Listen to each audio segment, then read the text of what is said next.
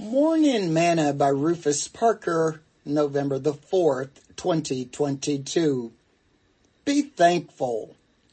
Put on therefore as the elect of God, holy and beloved, bowels of mercies, kindness, humbleness of mind, meekness, long-suffering, forbearing one another, and forgiving one another.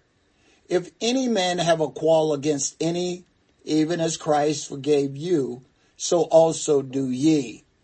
And above all these things put on charity, which is the bond of perfectness. And let the peace of God rule in your heart, to the which also you are called in one body, and be thankful.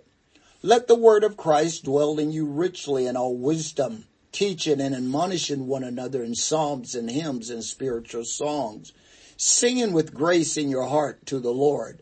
And whatsoever you do in word or deed, do all in the name of the Lord Jesus, giving thanks to God and the Father by him. Colossians chapter 3, verses 12 through verse 17.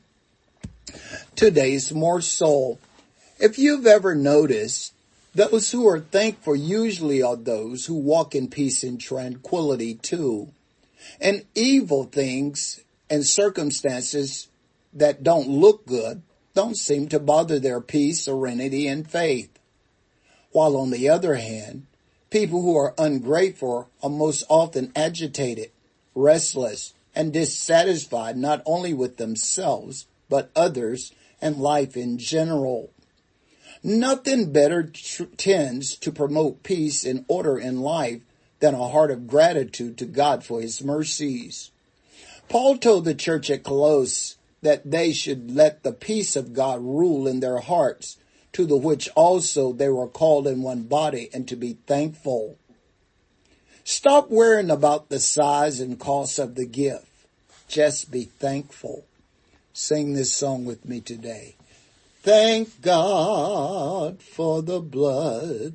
I thank God for the blood. I thank God for the blood that washes white as snow.